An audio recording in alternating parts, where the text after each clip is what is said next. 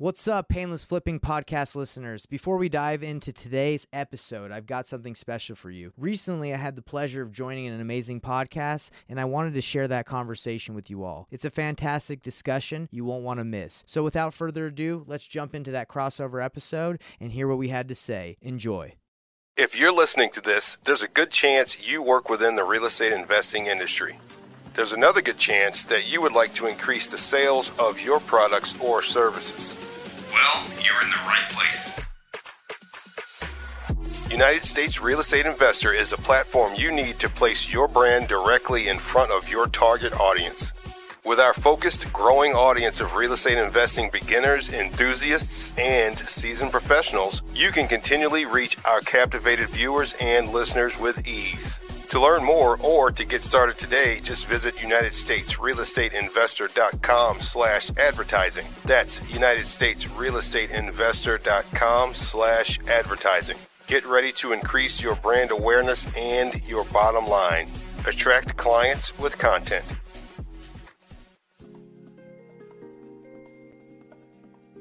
Hey, welcome to This Month in Real Estate Investing. Got another great show. In this episode, we'll be covering a variety of news items, including from transactions to interactions, what's next for experiential retail, United States' first Bitcoin real estate marketplace launches through Coinbase integration, and Sam Zell thinks workers will return to the office. All this and more on this episode of This Month in Real Estate Investing. Let's start the show.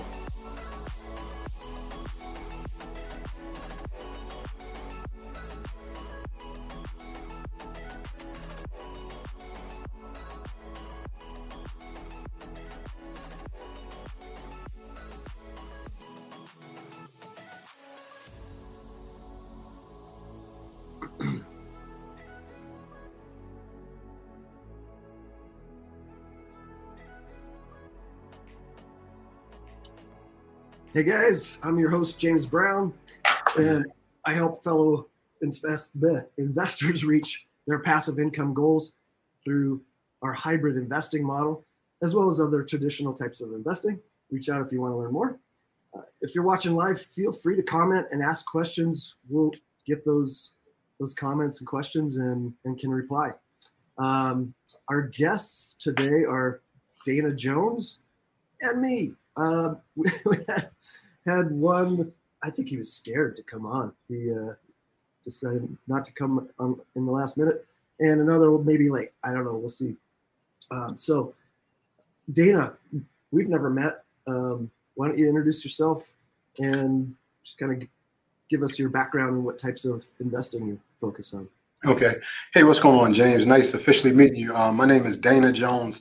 Right there, my place card says Legacy Builder Club, but I'm the co-founder of ePlanet Mortgage. So in ePlanet Mortgage, we're a mortgage company. We're a residential mortgage company. We also do commercial real estate because I'm a part of like a lot of real estate masterminds. And I'm noticing that in my real estate masterminds, we actually focus on fix and flips, but we start to do like commercial syndications. So that's why I have the Legacy Builder Club right there, because I started my mentorship program in real estate like a good month ago. So the Legacy Builder Club has been growing, and I've been actually teaching others how they can get into real estate from residential fix and flip, from doing a BRRRR method, which is buy and hold, and also do commercial syndications, whereas though you need to actually raise private capital for those deals right there in commercial. Oh, fantastic. Cool. Well, let's just jump into the news then. Let's go. From Forbes, housing market predictions for 2023. Are home prices finally becoming affordable? This was a good long article. They dove into a lot of stuff. Dana, did you have any thoughts on, or opinions on that article right off the bat? Yeah. So you said our housing prices being affordable. Right now they're trying to push us through like a recession and all that good stuff, but the housing market is still going up, and believe it is still affordable because, you know, a lot of people still, because I live here in California, a lot of people are buying homes cash, which means they actually had to do something to get that cash to buy these homes. So they are affordable because your house is it's like your bank. So, you know, like a lot of people, they invest in, you know, the stock market, they invest in Bitcoin. And then once you do get a piece of the real estate, like I tell people over in California, even if you get a condo that's like 400,000, you might have to go in it with, you know, with your girlfriend, boyfriend, a buddy or something like that. But once you do get that condo at that $400,000, it's going to appreciate. So, you know, you're going to actually make money off of that asset. Yep, 100%. Yeah, I'm just kind of looking through my notes here. No problem. They touched on rates being lower than where they started a little while back. Hopefully that does happen, because that really helps affordability. Yeah. Well, you saying so the rates. So like I say, well, if you look over here, right here, you know, we had this the mortgage company E-Planet Mortgage. So I'm actually watching the freaking rates like each and every day, kind of sort of. So the rate is like the stock market, so it has been fluctuating, but you know, I guess the whisper thing is the rates are supposed to be going down in like a year to like a year and a half to maybe 2 years. So I believe we're going to have a big refi boom.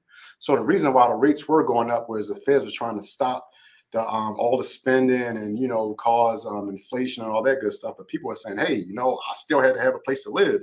And in real estate, you can either rent your property, you can buy your property, or you can be homeless. So people are just still kind of coming together and just some way, somehow coming up with the money to get that real estate, and they'll actually be in it at the high rate right now. And once it comes down in like a year and a half or 2 years, they can actually refinance and take out the cash in which they use to get into that particular property. Yeah. And I've heard some lenders are doing free refis. They're just, you know, and I get that. Like, they're not doing any loans. Like, you gotta do something to generate some traffic. So Yeah. I mean, well, I guess it depends on like even like in real estate investing, because in real estate investing is all about your strategy. So like I say, my own property in Los Angeles, and also own property in Baltimore and Augusta, Georgia. So my strategy over here when I'm buying property in California is that's like my bank, because, you know, it's not going to cash flow. So you might buy something for like $1 million here, and, you know, your mortgage might be $5,000, whereas though your rent is like, I mean, you could be losing. Your rent could be like $4,800. So you can be losing $200 a month. But in the course of a year, that property is going to go up from anywhere from like $150,000 to maybe $200,000. But if you go over to East Coast, is a different strategy. You might get something for like $200,000. Your mortgage could be $2,000, and then, you know, your rent would be like $3,000. So you'll actually be cash flowing on that. So it's all about whatever strategy you want to do. So I say all that to say is I'm a part of a real estate investing mastermind. I'm part of like several masterminds. So even though the rates went up and the market started to slow down, my investor friends, they still had to do what we call a DSCR loan. So they actually had to have a 1-year term for their fix and flip product, but it had to come out of there. So I still was doing like a lot of refinances, and I'm still doing refinances to this day. So it's like, it's all about, you know, where you position yourself at. So it might be a little slower testy. We're doing conventional FHA or VA, but from an investment standpoint, it's on fire. Yo, sorry guys, didn't mean to interrupt. What's up, Nathan? Yeah, welcome, Nathan. This is the podcast. We all just jump in like we came in like a ghost. What's up with you, big guy? What's going on? Sorry, guys. I was just wrapping up on a call I do with Batch Leads. I don't know if you guys know Batch Leads, but I like using their service, so I do a call with them once a week. Gotcha. Cool. Well, hey, was it an affiliate call? It's a training call. I kind of show people how to use the service and how to get get potential opportunities out of using their software. Yeah, Batch pretty cool. Yeah, I like Batch. Yeah. Hey, Nathan, why don't you, since you just jumped in, just kind of give a background on yourself and what kind of investing you do? Yeah, of course. What's up, everybody? My name's Nathan Payne. Apologize for being a little late, but my what I do is I wholesale, but I do kind of a different strategy than most people, or at least how I was taught. When I first started wholesaling, like I was like gung ho, I was knocking doors, cold calling, doing everything I could to find a potential deal, and that's kind of how I thought you started this game. It's just like, got to go find a deal. You'll be able to find us someone to wholesale to. But now what I do and what I teach, and specifically in my business and what I teach people I work with, is you got to know who your buyer is. You got to know who the end client is, and that is the buyer. So what I do now is I work with buyers and I find out exactly what they need, and I develop amazing relationships with them where I can just call them and they'll answer right now. And I run deals by them. So half the time I don't even have to lock up properties before I know what I need to offer or who will buy it. So that's what I've been doing. Been wholesaling for about 5 years, but this strategy has really helped me to save money on marketing, be more targeted. And that's what I do. It's called painless wholesaling. So yeah. Cool. Are you in just one market, or are you virtually wholesaling? Yeah, so I specifically do this in Salt Lake City, where I work with my buyers, and then I have a virtual assistant who does it in Atlanta, where he's specifically working with hedge funds and buyers in that area. And then if students or people JV and they bring opportunities that are like really good across the nation, I know how to dispo nationwide, so I help them. So I pretty much focus where I'm at, but it's wherever the deal is, to be honest. Yeah, cool.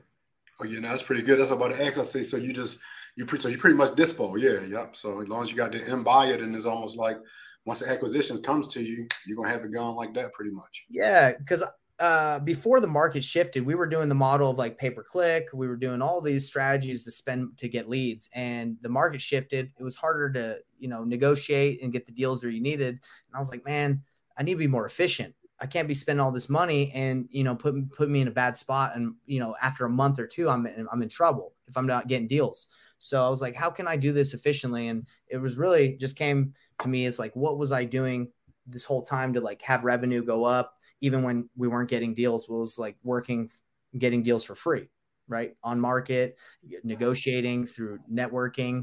So yeah, that's kind of how I decided to go more into this. That's great. I love it. Let's jump into the next news item. From commercial property executive, from transactions to interactions, what's next for experiential retail? Did you guys have a chance to read these news items? I perused through them, but if you have any comments right off the bat. So you said what's next? So as far as commercial, you said what's next as far as retail? Experiential retail. Okay. So basically what they're talking about is, online retail has been killing brick and mortar, right? Yeah, it's booming. For sure. So, man. But there's still a place for brick and mortar, and that's the experience, like a way to really connect with customers and help build the brand through multiple strategies. And it was interesting, they were talking about how even Gen Zers, very connected digitally, right? They still crave and want that personal experiential kind of experience.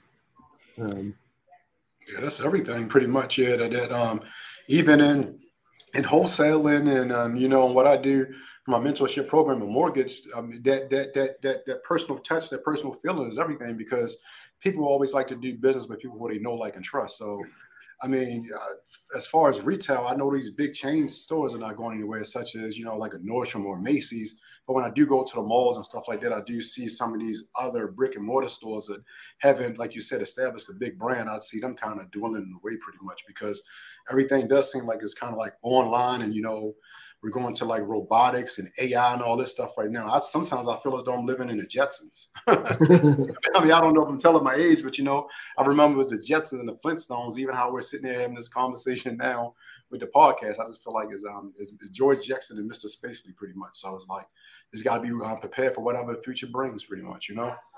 Mm-hmm. Yeah, it's interesting because I have an office as well, and I've always considering just getting rid of it. I'm like, man, I can just do everything from home now, right? But it depends on the business, right? Like the way I do business, it's like, do I really need to have people come in like in a brick or mortar? And the thing I like about having an office for me that's outside of my home, I'm actually in my home right now, but it kind of gets you in a different mindset. So I think as you hire out people and you grow a company, you got to really take into account, like, having them come, leave their home and come to a place. Does that help them like kind of get more, more synergy and more of a mindset that it's time to work versus stay at home and eat whenever you want? Now, I like what you're saying. That does make sense, because when I do work from home, it's almost like you take, like, when you're working in your offices, you see I'm in my office. Mm-hmm. When you're working in your office, you probably have like one coffee break or something like that. Sometimes you might even have like one lunch break if you even had time to have lunch. But when you're working at home and you're like in your shorts and all that good stuff, pretty much you have like 10 coffee breaks, you're having like 3 lunch breaks. So it's almost like, because it's like you don't feel like you're kind of being accountable to nothing. So the office field does make you be accountable, and that's everything. Yeah. So I think a lot of companies will go back to the brick and mortar just because I think I would have to look at data, right? But I would probably say it's not as efficient to have people work from home. Yeah, we'll get into that on the Sam Zell article. Okay. All right. Yeah. Yeah, I was taking some notes on some of the experiential stuff, you know, and we're talking commercial retail, right? And none of us are in that space thinking about that from a retailer's point of view, or from the owner that's leasing out to them. But I thought it was kind of cool. I just wrote down different things that people are doing in retail for that experiential part. So creative storytelling, artwork installations, live music, children's events, games, virtual reality, holographic stuff. Yeah, that's kind of the top level stuff. Oh, virtual reality, yeah, that is real good. That's jamming right now. The virtual reality, and also I guess you can even see those escape rooms. Have you guys ever been to an escape room? No, have you? I have, yeah. I was at one like 3 I'm weeks ago. glad that I go with people, because sometimes I'm like, I don't think I'd be able to figure this out myself. You can't go by yourself. Yeah, I'm by myself. Yeah. Antonio says the VA, you know. Antonio says like old school arcades when we were teenagers. I think that's coming back. Really? Oh, yeah. Freaking arcades, yeah.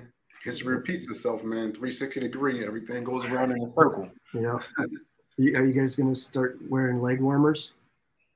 Oh man, actually, not for fashion. I actually had to get some like spandex legs. I guess they're leg warmers, but spandex because I do jujitsu in the morning. So I'm starting to rock some of those. If that's those little tights, right? That's what leg warmers are. They're little tights. No, they're like more fluffy. Oh, never mind. I thought leg warmers were like the little spandex stuff. My bad, guys. You're too young. Yeah, my bad. I never messed with leg warmers. Yeah. Google. It's just the chicks would wear them. So. You said ladies was wearing them. Yeah. All right. Hey, let's jump into our next news item. This summer, brace for another red-hot housing market in Massachusetts. Let's see. Yeah, did you guys read that one? You said red-hot market in Massachusetts? Yeah. I'm actually looking at them right now. It's on the TMIREI April 2023 news items. Is that? Yeah. Okay, I'm seeing what you're saying. Okay, cool. Yeah. So I guess their housing stock over the last 15 years has been depleted, like a lot of markets. Let's see, at the end of March, there were 4,157 single-family homes. In February 2008, there were 33,000. So vastly different. Interesting. Yeah, I'm looking at it right now. Yeah. Oh, okay. I'm okay. The summer brace for, okay. All right, so I'm with you guys now. Wow. Well, I do deals nationwide, but I've never done a deal in that area in Massachusetts. I can't even say the word. I struggle with the word Massachusetts. But yeah, I don't think I've ever done a deal there because I think it's pretty competitive. Like it's a hot market. Because when I was doing pay-per-click nationwide, we would get lots of leads from, the Midwest, South, like Florida, Georgia. But when it came to like the New York, up north, Maine, Massachusetts, we barely get leads because I don't think a lot of people have to go hit the internet to sell their house too bad. I think there's enough demand up there, which this article is basically saying the interest rates, raising, it's not going to be enough to bring the real estate market out there down. Yeah. Let's see, their median price was $570. Yeah, and with rates, they're paying $1,500 more a month for a mortgage. Yeah. That hurts. Yeah. You think it would affect it though, but this is saying it's not going to affect that market. Yeah, it balances out with that limited inventory, right? People must be making pretty good money out there. I don't know what they're getting paid out there. Yeah. I know the prices out there can be expensive in the Northeast. Yeah. Oh, I also said Amazon and other large companies are bringing the vacancy rate way down too. So wow. Oh yeah, if they move, yeah. That definitely helps for sure. Amazon effect. It's real. Yeah. And cool.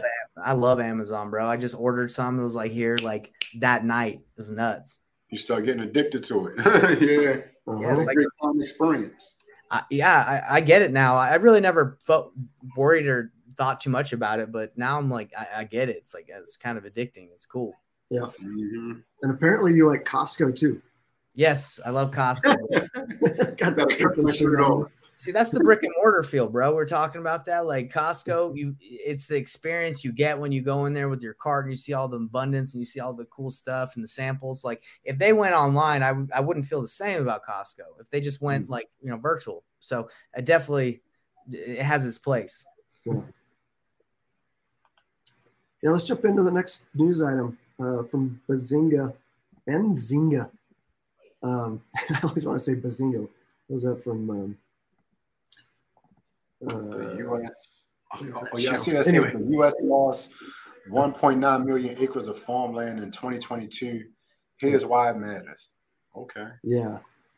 So it sounds terrible. Doesn't sound good. Yeah. How about oranges and grapes and all that good stuff? Yeah. So you need that farmland pretty much. And I guess for all the beef eaters, if you guys eat beef, you need that farmland. Yeah. So for me, I just need to see in the ocean for my fish. That's right. Yeah, it's like, you take away farmland, start building, which happens everywhere, and then you don't have enough food to feed the people that are living there, so you got to find a balance, right?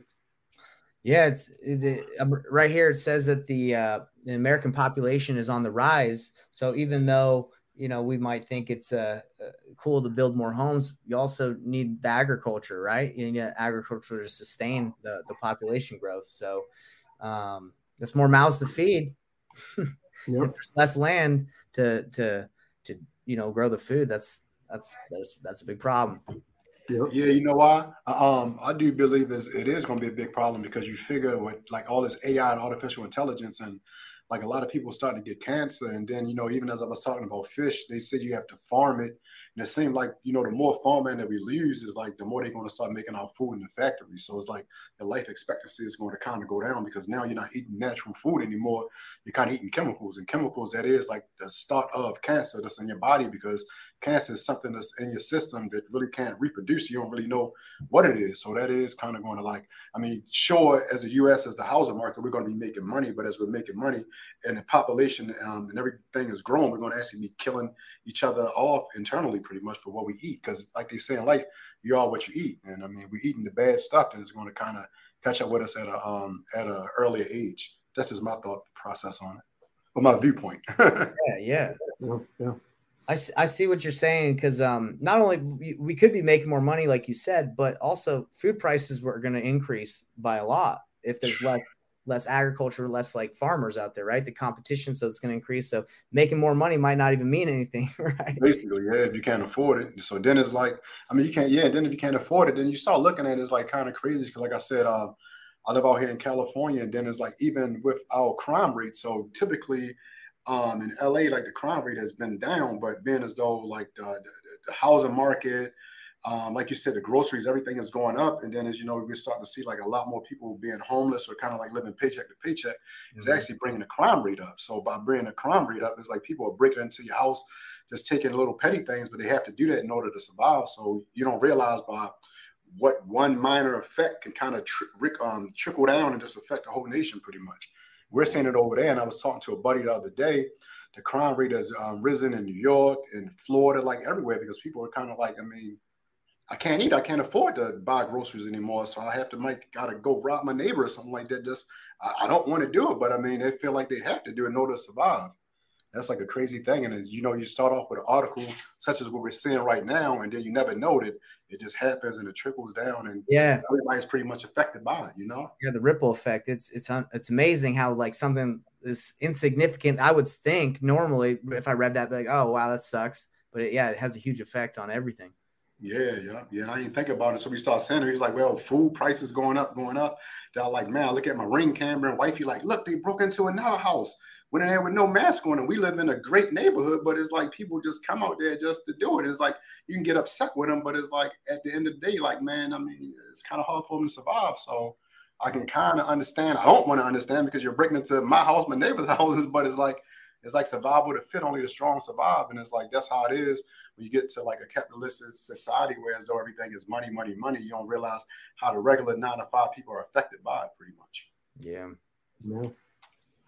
You know, one thing in that article that it pointed out, that with less land, the value is going up, same as limited inventory for single family homes. So there's actually, you know, that's something to look at.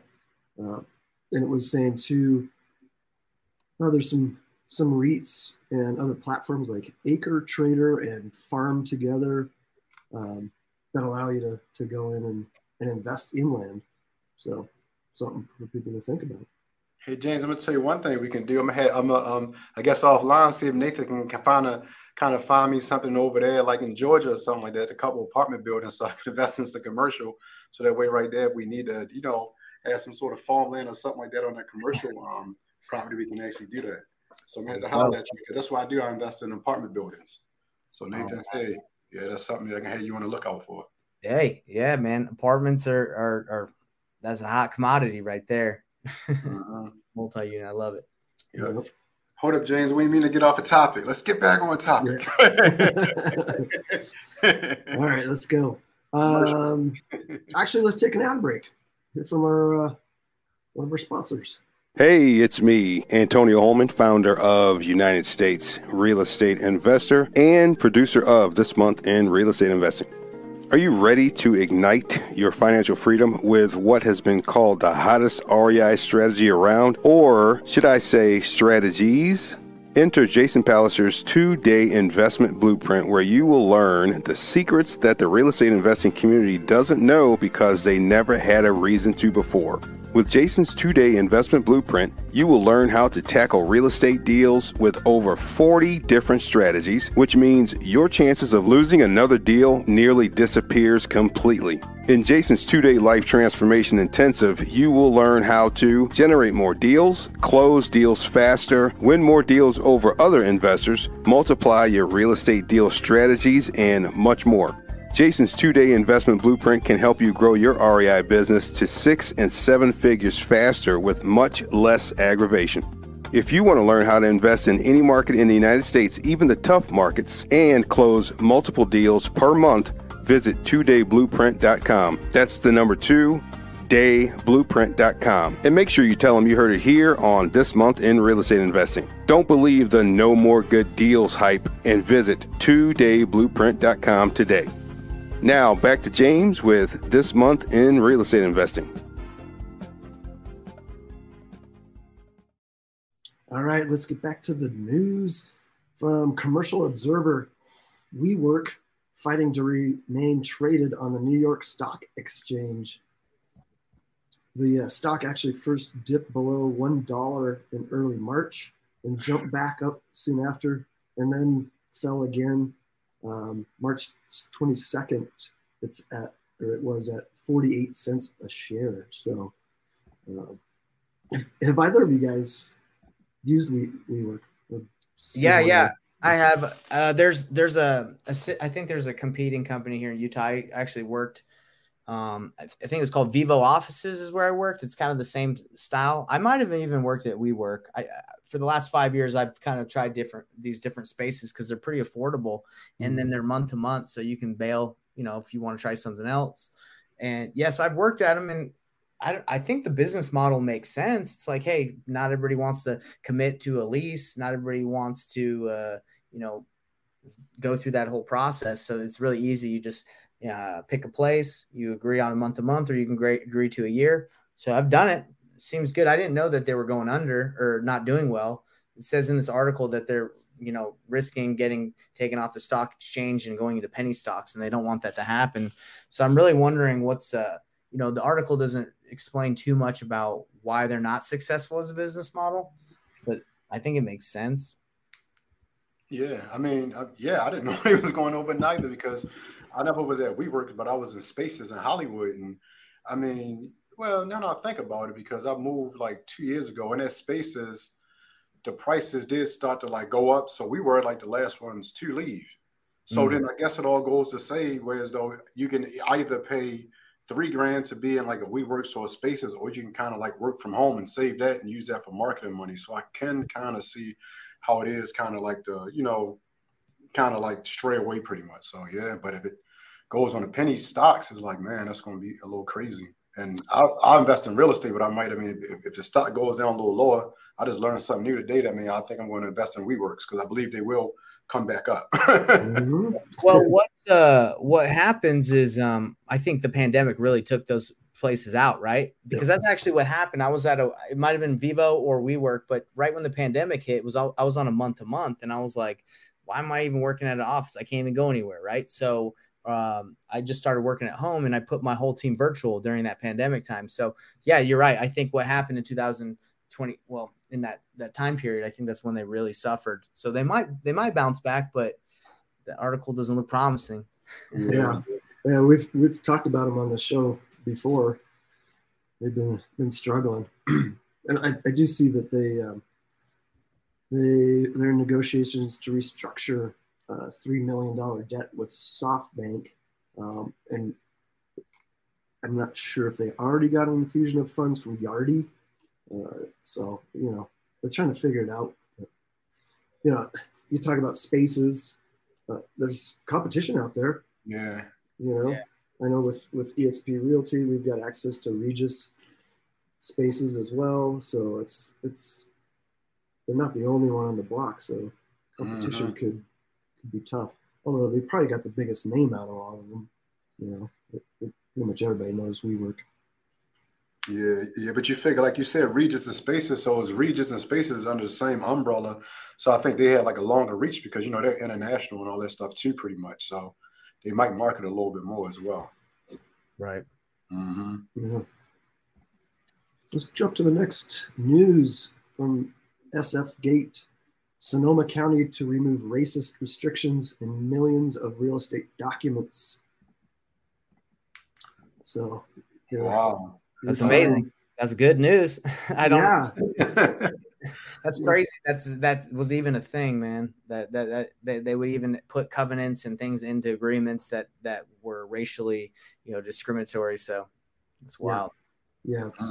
Yeah, I believe it's all about your work ethic and who you are as a human being. And I'm like, even watching this, I was in Napa like 2 months ago. So I felt kind of comfortable up there, so I didn't feel like nobody was looking at me kind of crazy. But like you said, Nathan, it is crazy that they do have all those things in the documents. And sometimes when you're actually signing over to get a home or any type of real estate, there's be so many documents. Somebody really don't really know what you're actually signing, unless you're one of those analytical persons who read everything step by step, and you'll be in that closing, I guess, for like 3 to 4 hours, opposed to a good 30 to 40 minutes. Exactly.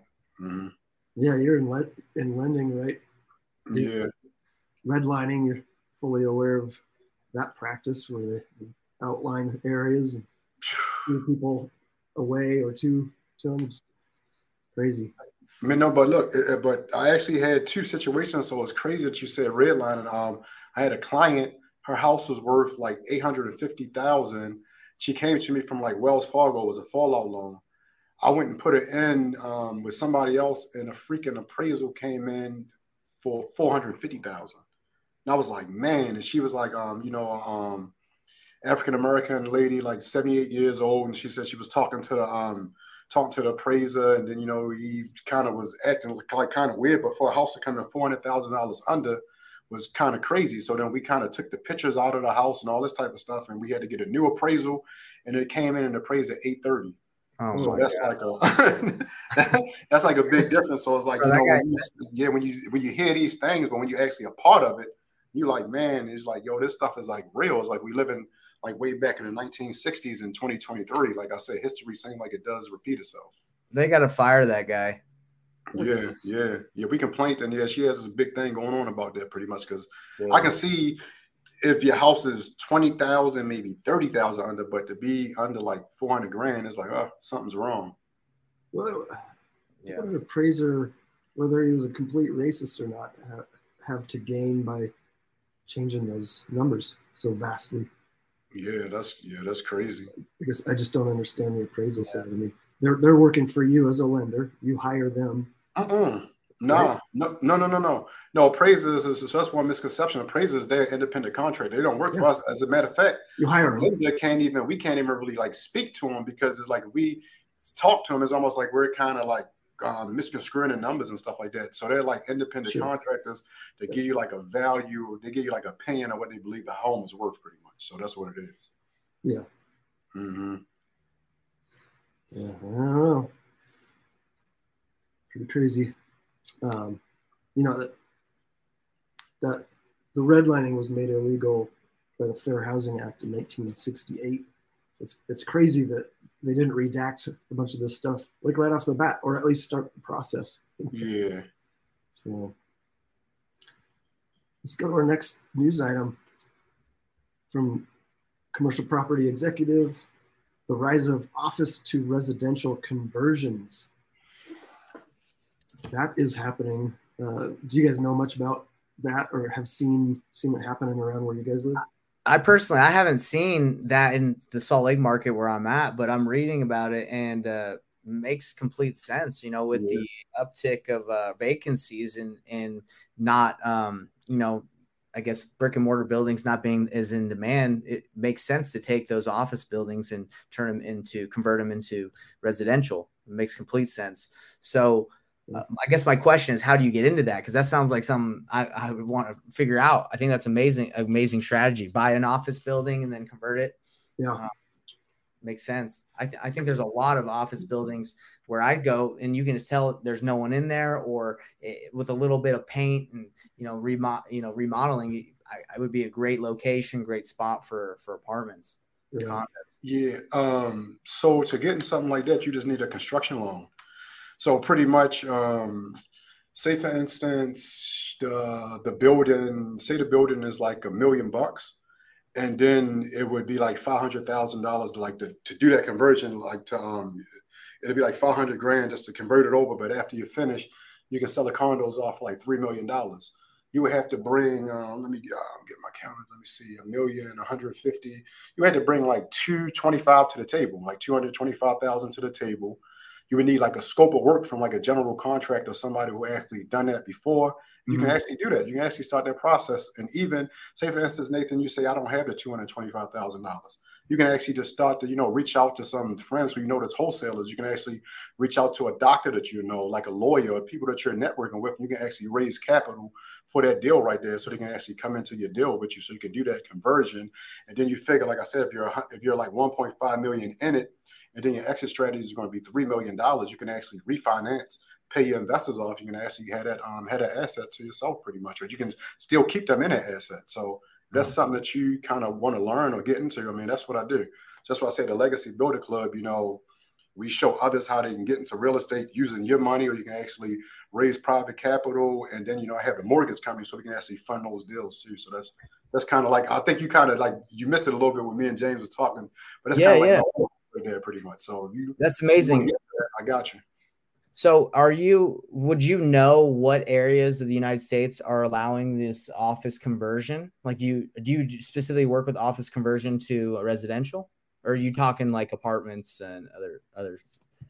No, so office conversion, even like in the area where you're at, even where you are, the only thing you have to do is go with the city planning board and just see if you're allowed, if you can convert this office building over to residential. So if it's in a commercial district and things of that nature, it's going to be like a lot of red tape that you have to go through.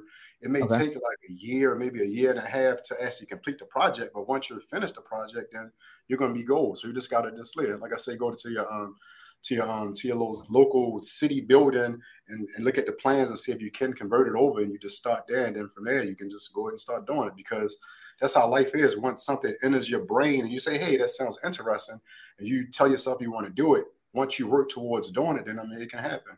It's happening for them, so it can happen for you as well. No, I love that. So you're saying if you wanted to start, this article is talking about how a lot of people are doing this, right? Converting offices into residential. So you would have to go to your city to verify if what property that commercial building's in, or that location, what it's zoned. Is that what you're saying? You have to see what it's zoned? Yeah. So you go to so say for instance is 123 Main Street. So you go down to your district and say 123 Main Street. So it can be zone C commercial, and then you ask them and see what ordinance or what other city ordinance you have to do to actually convert that over to residential, or can be like a mixed use. So it depends on, what they allow you to do. So say for instance, just talking numbers, it could be office building. It can be like 100 units, but you have to have some little retail space down at the bottom. You might got to have like a CVS or 7-Eleven or something like that at the bottom. Then you would just kind of like do that within the guidelines to get your residential, because your residential is going to be more than a commercial, but you'll still be within the realm of what the city wants to be in that particular area. Wow, that's cool. I like that. Well, Antonio put in the notes, the National Enquirer building in New York City is now being converted to residential. He said National Enquirer? Yeah, the National Enquirer. Wow, okay. That's a big ticket one right there then. So yeah, that's going to be, man. Yeah, some of the other challenges are location. We talked about permitting, and but somebody might not want to live in a business park, right? Like everything else is residential, is more designed around stores and stuff. And then there's challenges with the configuration. Like imagine, 10 offices in a row with a hall and a shared bathroom. Well, now you got to plumb in a separate bathroom for each unit. That's true. It could be the cost of doing that. It can be really challenging. So, but they're doing it.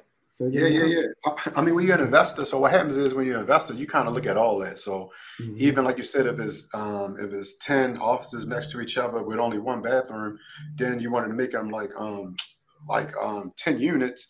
You would just, if it's going to cost you $300,000 per unit or $200,000 per unit, you'll pass that off to the person who's going to buy that. The only main thing with that is just the parking, and they somehow can just dig underground or something like that, just have a parking lot, because there's going to be more people parking for where they're actually living right there. Yeah, it's all about the numbers. Life is the numbers thing, pretty much. Yeah, it looks like governments are giving incentives too that could really help, alleviate the higher cost of building those out. So let's jump into the next one from Fox Business. Real estate expert shreds Biden rule punishing homebuyers with good credit. It's madness, in quotes. Dana, you're probably aware of what's going on there, right? Yeah, I saw that. I mean, that's that kind of made me a little speechless. It's like, I mean, in school you got good grades and they gave you candy and stuff like that. Now you get a little older, you get good grades because it's a good credit, and you say, hey, you got to pay more for the people who are not keeping that credit up. But I mean, I don't really. It kind of confuses me a little bit, pretty much. So we're gonna actually see how that goes within the coming months. Yep. Yeah, that's my take on it. Everybody's shaking their heads like, what? Yeah, or shaking their fists like pissed, right? Like, it's not fair. Yeah. I mean, I don't get no accidents or anything like that. And then you say, hey, my insurance goes up, but the person who gets in a lot of accidents, their insurance goes down. I'm like, hold up. I'm confused over here. Stuff's starting to go backwards. But I don't know. That's my thought process on that topic. How about you, Nathan? I don't even know what to say. I don't know what they're doing. That's funny. Everybody was speechless on that one. I think I don't know what they're trying to do. It doesn't sound like it would help.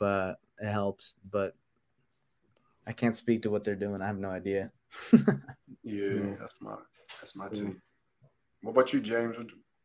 What's your thought process on it? I don't know. I have the feeling with all the outrage, they're going to roll that back. Like, I don't know how it got through in the first place. So we'll see. Well, hey, let's take another break here from our sponsor, and then we'll get back. It's me again, Antonio Holman, founder of United States Real Estate Investor and producer of This Month in Real Estate Investing.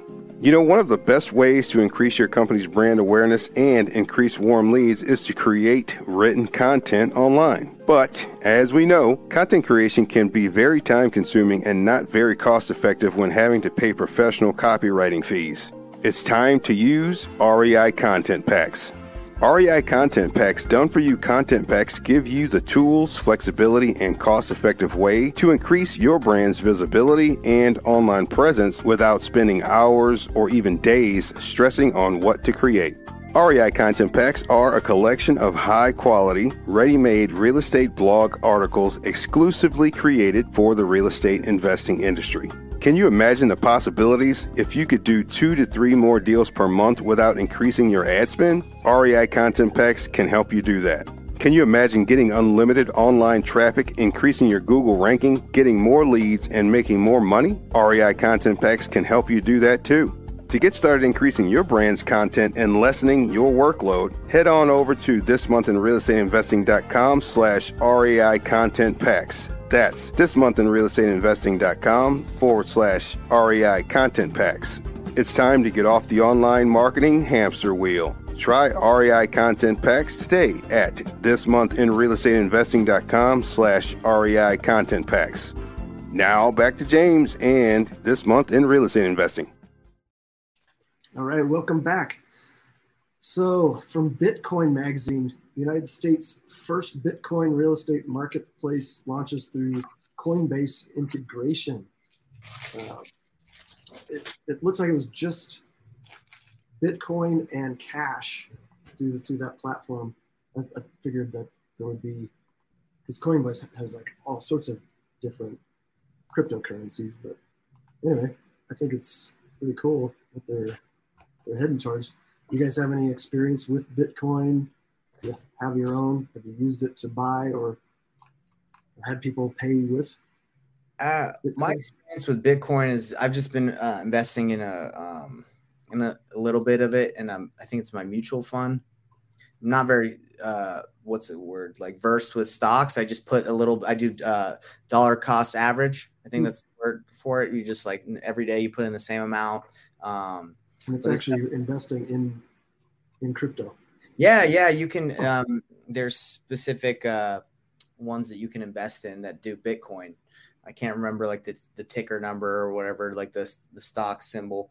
But I've been doing. My brother-in-law, he's all about the stocks, and he's just like, do this. So I'm like, all right, I'll put money in it, and it was crushing it during the pandemic. Right now, I can look right now and see where it's at. Don't look. Don't look. Is it bad? See, I don't even look, bro. I just know, hey, it's a long play, and I got to put some money somewhere. Yeah. I actually logged into Coinbase because I've got some XRP in there just to see it. Yeah, it's doing good. It's almost double what I paid. Came back up. How much is Ripple at right now? What's that? You said you had got XRP. How much is Ripple at right now? I know they was going through the SEC thing or something like that, but did it shoot up once they went through all that? Ripple, XRP? Yeah, they actually credited me like a little amount outside of that. Like I don't know how to explain it. I don't know what's going on. I'm just like, hey, there's some extra money in there. And it must have been from that lawsuit. But I'd heard that might still be going on. Oh, wow. Okay. So I'm not sure. But I don't know. We'll see. It's like that's the only crypto I've bought is that. And then all of a sudden there was like this whole lawsuit around. I'm like, what's going on? And of course there was a hot tip from a friend of mine that's way into it. So, oh yeah. At least it's up and didn't go poof. So that's a good thing right there. Yeah. Yeah. I actually took a continuing education class for realtors on crypto and blockchain. It was really interesting. I think it's really heading in the right direction, especially just the blockchain technology. Right. Makes it just so much more secure, faster, cheaper, all of that. Then the value and stuff of the actual cryptocurrency, that's a whole other subject. But the technology.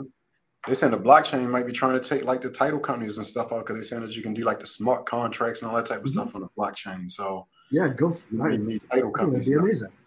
Yeah.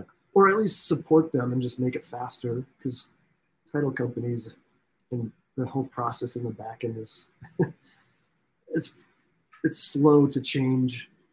There's a lot of things that could be improved for sure. There's a lot of moving parts. Yes, there are. Yes, Mm-hmm. there are. Hey, where are you EXP at, James? I'm in Colorado. Oh, okay. All right. Yeah. Yep. I'm doing like a HELOC. I'm doing like a HELOC for somebody in Colorado and a purchase. So yeah, that's a thriving market over there as well too, though, Colorado. But did it start to die down a little bit? Oh yeah, it's cooled down. Yeah, I'm listing a house for. I got 2 listings right now, and the price has had to come down for sure. Wow. Yeah, but we still have limited inventory, but the rates have really made it hard for people to afford. You dropped the prices down by like what, like 50, 100,000, something like that? Yeah, in some cases. How long are they on the market for now? They are like 30 days, I think. Back to the old days. Yeah. Darn us, small people. Yeah, the company's sat for a little bit, but yeah, that was kind of earlier. A month ago was different than now. So it's really heating up this time of year. Yeah. It's gonna heat up because it's starting to get warm and stuff like that. So when it's warm, people like to be out. They want to be active. Hey, honey, let's go look at this house on Saturday, and you're a little bit more free. So yeah, you make impulsive decisions right there when the weather's feeling a little good. Yep, totally. And then of course it starts tapering off midsummer when people are like, well, we just want to go on vacation. We don't want to be looking at houses, right? So this is the hot time. Yep. Get it while it's hot. Yeah. Let's jump into this next article from Globust. Sam Zell thinks workers will return to the office. I don't know if anybody knows who Sam Zell is. He's a commercial real estate legend. And I guess he was in front of a group of NYU grad students and kind of giving them the hard truth that everybody's going to have to go back to the office. A lot of younger people just think, oh, it's going to be great. We can. To get more productivity, you want to get. I guess what Nathan was saying earlier, you want to get more productivity and things of that nature. Have somebody being accountable, and you're not kind of just like, because typically when you're not in the office, you're calling on the telephone do customer service. You're hearing dogs in the background, kids crying, and all that type of stuff. And sometimes you might be on hold for like an hour or 45 minutes, but it's something that you really need to do. So you have to stay on hold for 45 minutes or an hour. So you back in the office, you're going to see the productivity and the numbers are going to start to just rise. It's going to be like better for everybody, truthfully. Right. I agree. I think they're going to start making people come back to see that productivity. Plus, they have these softwares that you can like monitor people's like work, but there's nothing like being able to be in the same room with somebody and listen to their calls, especially if you're training them on something like versus, virtual training. Yeah, that's one point that Sam Zell was pointing out, like, especially new people to an industry, they're going to learn way faster if they're in person, can just, ask somebody right next to them, help them coach them along. So, makes sense. Let's see from Ben Zinga. Got that one right this time. You can only irritate short-term rental owners for so long. Is this the beginning of the end for Airbnb? Man, that's a good question. I thought I've been hearing a lot about, I don't have any Airbnbs. I do long-term rentals, but I've been wondering like what's been causing this Airbnb create like these issues. It's like people are still traveling. Even if travel goes down a little bit, I feel like Airbnbs still are pretty useful. But according to this article, it just says that the restrictions on neighborhoods is getting more difficult. If there's an issue with the tenant, Airbnb usually sides with the tenant versus the owner, and so and the fees are increasing. The Airbnb charges from the rents or for the stays. So I guess all that I wasn't aware of all those issues, but I guess if you keep on raising your fees, tenants mess up your property and the Airbnb doesn't have your back, I guess a lot of people are going to stop using them. Yeah. There's other options too, right? Yeah. VRBO. I think there's another one in Texas that a lot of people use. I can't remember the name of it, but I don't know. And it's just oversaturated too. That's making it very hard for people to make as much money as they were before. It gets to a point like there's so much management built into that, cleaning every day, every other day, or whatever. That's costly. So if it's oversaturated with a bunch of different units competing, you got to start lowering your prices, and then pretty soon it's not worth spending the money on. I have noticed that because I do travel a lot with my wife. We like to go to like national parks and stuff, and usually like a hotel now is way less expensive most of the time than Airbnbs because Airbnb, you have the fees, the cleaning fee, like it just adds up, right? And the taxes. So you'll be looking at an Airbnb that maybe it'll be like $150, $99 a night or whatever. And when you check out, it's got like another $200 of fees. And you're like, what the heck? Might as well just go to a hotel or a nice place where I don't have to worry about all this. So. Yeah. Whereas you know what it is. And you're right though, even how you were saying is oversaturated. I have a buddy of mine. He had like 20 Airbnbs in Houston, and he started dwindling them down because he said, like to your point, James, is getting oversaturated because he's there trying to make a good profit, but then he's competing with somebody who might have been in their home for like 20 years or 30 years, and they don't have a mortgage. So they can actually rent their house off for $40 a night, whereas though he needs to rent his out for like $90 to $120 a night in order for him to make a profit. So that's what kind of strained him down in the Houston, Texas market pretty much. And it's almost like once anything goes mainstream and everybody, like you had 3 people on the screen right now. So say for instance, all 3 of us, we're doing Airbnb and we're making $1,000 a month. But then when you get 30 people doing Airbnb, now we're making $400 a month. Now you got 50 people, now we're making 300, and then we get more rules, and it's starting to be like, whoa, it's too many people, more rules, is not fun no more. So let's see what the next best thing is, because everybody is on it. We all want to be entrepreneurs. We're all trying to survive because once again, all the prices are going up right now, and the land is getting scarcer. And so that's how I see it. Though. So if anybody's watching this and you're wanting to get into short-term rentals, because I'm actually getting one in Fort Myers on Creative. That's I'm getting it because there's like no money down to get into it, but it also works as a long-term rental. So you don't want to bank on the short-term rental game, like in that money that you're making to cover the payment or the mortgage, because that might not be around forever. So when you're investing, you got to make sure you can cover it if you have to transition to a long-term rental game. Yeah. Plan B. Exit strategy. Yeah. That's smart. I like that. Yeah. Like cities and HOAs can pull it at any point. You're like, oh, if selling is your only option, that's not good. So yeah. Run the numbers for long-term rentals for sure. Jesse Mills, one of my mentors, has a short-term rental, really nice place down in Fort Myers too. And it's been doing good. I think he's down there right now, getting away from it's still snowy and cold in Minnesota. So dang, nice place to get away to. But let's jump into the next Benzinga article. Middle market multifamily housing construction, a bright spot in a sector that's ground to a halt. I actually missed reading this one. I do know that multifamily is in trouble, mainly just because of the financing, right? Because most syndicators put together these syndications, and anything that they bought maybe 5 years ago, they got these short-term 5 to 7 year terms, and they got to refinance. Now they're having to refinance at much higher rates, and it's a problem. That's a It's all huge about your problem. it's all about your cash on cash. Yeah, so you got to refi at a higher rate. Then it's like, I mean, it's not debt servicing. So yeah, it's all about the numbers pretty much. It's not debt servicing, and it's like you kind of going in reverse instead of going forward.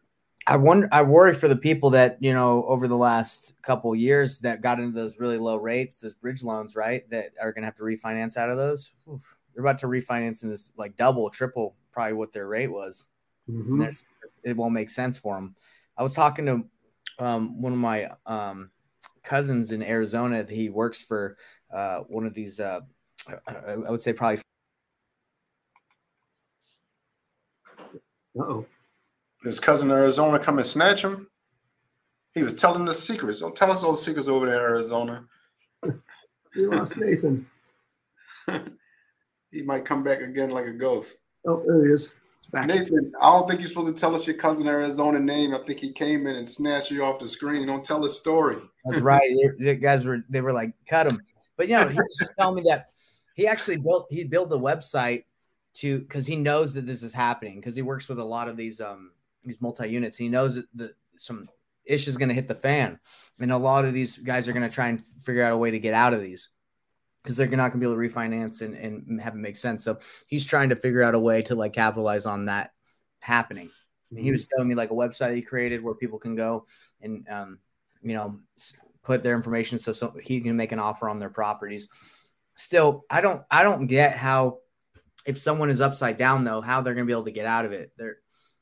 Do you guys know how that works? Like if someone is trying to refinance it and then they can't into a better rate, you just stay in the asset a little longer. So even if your bridge loan or whatever loan you're in, you just kind of get hit with like the fees just to extend it. So you just extend it until the rates go down. You know, what comes up has to go down eventually one day pretty much. But then even one thing about multifamily is, even though the rates are going up, the more value add that you do, the more that you kind of raise the rent is going to take the value up. So like you might have one asset that's worth like $3 million, but if you raise the rent, depends on if it's like 100 units, and you raise the rent by like $150, then the value might be like worth like 5.2 million. So the value will go up like that. So even if you're refinancing at a higher rate, you still can take that kind of like that cash flow and it still offset everything. So it's all about just the value add in it. So that would be the single family. So that would be the play then. Like if you're trying to refinance and it's not a good, or the rate is going to make it so you don't cash flow, you would raise the rents. Mm-hmm. Yeah. Raising the rents, you're going to raise the value of the asset pretty much. Yeah. If you can, right? And that's most syndicators, that's their play, right? Unless you're Grant Cardone buying Class A, you're trying to build in value, and hopefully that play was enough to overcome that financing coming due, right? Mm-hmm. But so, Dana, you were saying fees, like when you get to that end of that short-term 5 to 7 year, do you know, like, is there some kind of extension fee or something? Is that what you're getting at? Even with the lender that you're with, you'll just kind of like, you'll just pay like the extension fee pretty much, because they're not going to come foreclose on the asset. So you just pay the extension, and like I said, you can do stuff like add in reserve parking. You can add in like a laundry service. You just add in like little things right there just to raise the rent up. So like I said, you can take it up anywhere from like $50 to $100, and once you take it up, it takes the value of the asset up. So even if your rate, even just talking numbers, even if your rate is like a 5%, even if your rate is a 5% at like $3 million, but then you take that value up to like 5 million and your rate goes up to 6% or 6.5, you'll still be able to refi out some sort of cash to pay your investors off, and you'll just still have it. You'll just, like, your debt service might, even if you were making like $400 a month, you might just, instead of making $400 a month, you might be making like $350 a month, but you still raise the value in that asset to pay your investors off, and you still have that commercial building, that multifamily. Yeah. So basically, like a game of Monopoly. Basically, like Burr with apartment buildings. Yeah, basically, yeah. Mm-hmm. Yeah. All right. Let's see what the next major topic is. Oh, it's our fun news item. 9 business habits to avoid at all costs. I'll just rattle them off and you guys can comment. Yeah. Worrying about the competition. Hoping people will buy instead of giving them a solid reason. Trying to do it without a coach or mentor.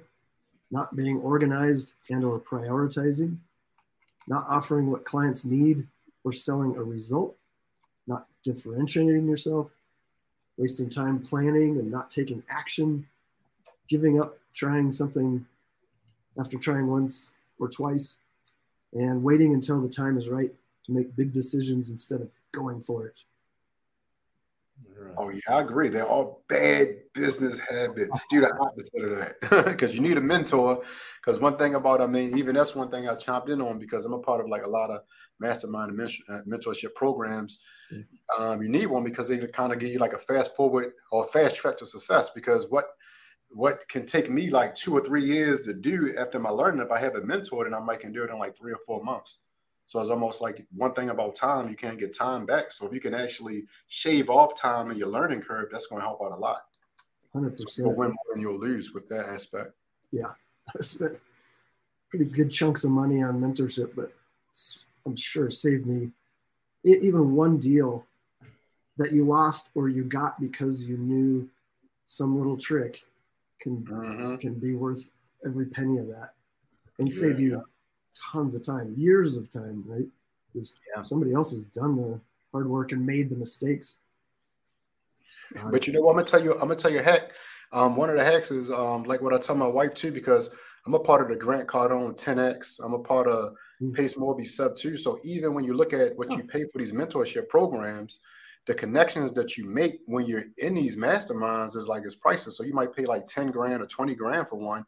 But like you said, you're getting the knowledge, and also you might be able to squad up or do a deal with somebody. So that one deal could be 10,000, and you're doing a deal with 3 different people. You made 30,000, so you already made 10,000 off your money. You also made like a lifetime connection with a person because people really do business with people who they know, like, and trust. And it's almost like once you can see somebody on a face-to-face, like how we're like on the screen right now on Zoom with this, I think Schoolyard or whatever it is, StreamYard. How we're here right now, but imagine if we were like face-to-face and we actually paid for this, and then, you know, we got to feel each other out, and we're going to start doing deals with each other. So who cares what you pay for that mastermind? It's all about longevity. So that's how I pretty much look at it. And it's been working. Yeah, I agree. Yeah. I'm in sub 2 also. Are you in sub 2? That's what's up. The peace sign. See? Yeah. Nathan, are you in sub 2? No, I'm not in sub 2. I'm in a bunch of different ones. I'm in the family mastermind. I've joined like Sean Terry's 6-figure syndicate. I've done tons of them, which are great. You know, they're all there. You know, you come to a point where you're like, I don't think I have any more time to go to masterminds or coaching. That's kind of like where I'm at. I'm a part of a couple masterminds right now, which is amazing. And the amount of information you can learn is great. But, you know, I don't know if you guys have come to that point where you're like, man, there's a lot that they're providing. I don't know if I can attend everything.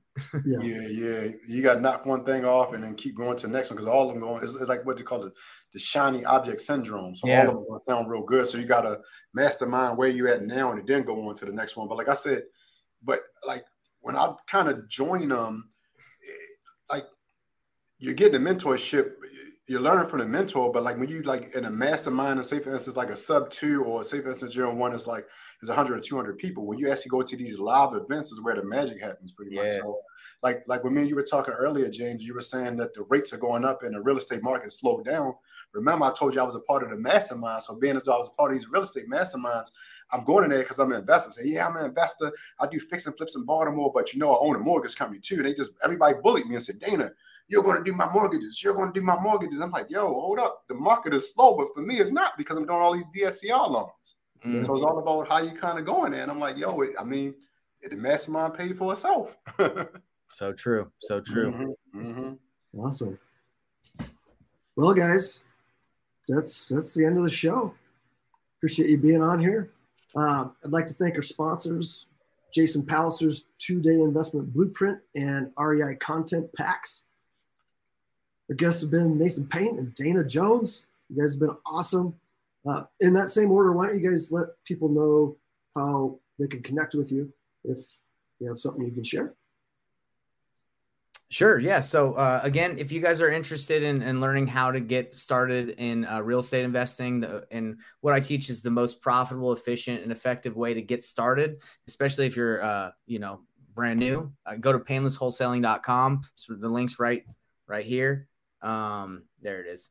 And I run a free master class every Thursday where I teach people exactly how to develop relationships with top buyers in their market, and how to find out what deals they need and how to make money. And I did a 30-day challenge where I went to a brand new market with no money, with no experience like in that area. And I got a deal in 17 days. And that's the one that I'm doing right here in Fort Myers. And then one of my employees did it too. And he made a $20,000 deal going to a brand new market, spent no money, brand new relationships he developed using our method. So it works. If you want to learn how we did it, go to the masterclass. We'll explain how we did it. Ooh. I love it. I love it. And yeah, my name is Dana Jones of the Legacy Builder Club. So what I do is I actually teach investors how to get into real estate. So whether you want to do fix and flip, you want to do buy and hold, but like as we kind of went over with this show right now, everybody is going to multifamily. So a lot of people that are getting into multifamily, they don't know how to actually raise the capital for these deals as far as syndication. So that's what we do at the Legacy Builder Club. We actually show you how to raise capital for your multifamily, so you can kind of graduate from single family to multifamily. And then the capital that you can't raise, then we can at ePlanet Mortgage, we can actually do the financing or do the funding, so we can actually get you in that deal. So we can actually teach you how I was actually telling you guys the tips and tricks, how you can actually do value add in Class B multifamily properties and actually bring the value up. So you can check me out at legacybuilderclub.com or follow me on Instagram at Dana Jones the Mogul.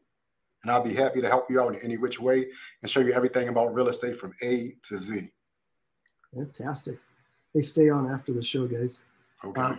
Also, thanks to our producer, Antonio Holman with United States Real Estate Investor. Follow and subscribe to This Month in Real Estate Investing on YouTube at youtube.com/@United States REI or your favorite podcast app. And remember, when one door closes, another door opens to financial freedom. Take care, everybody.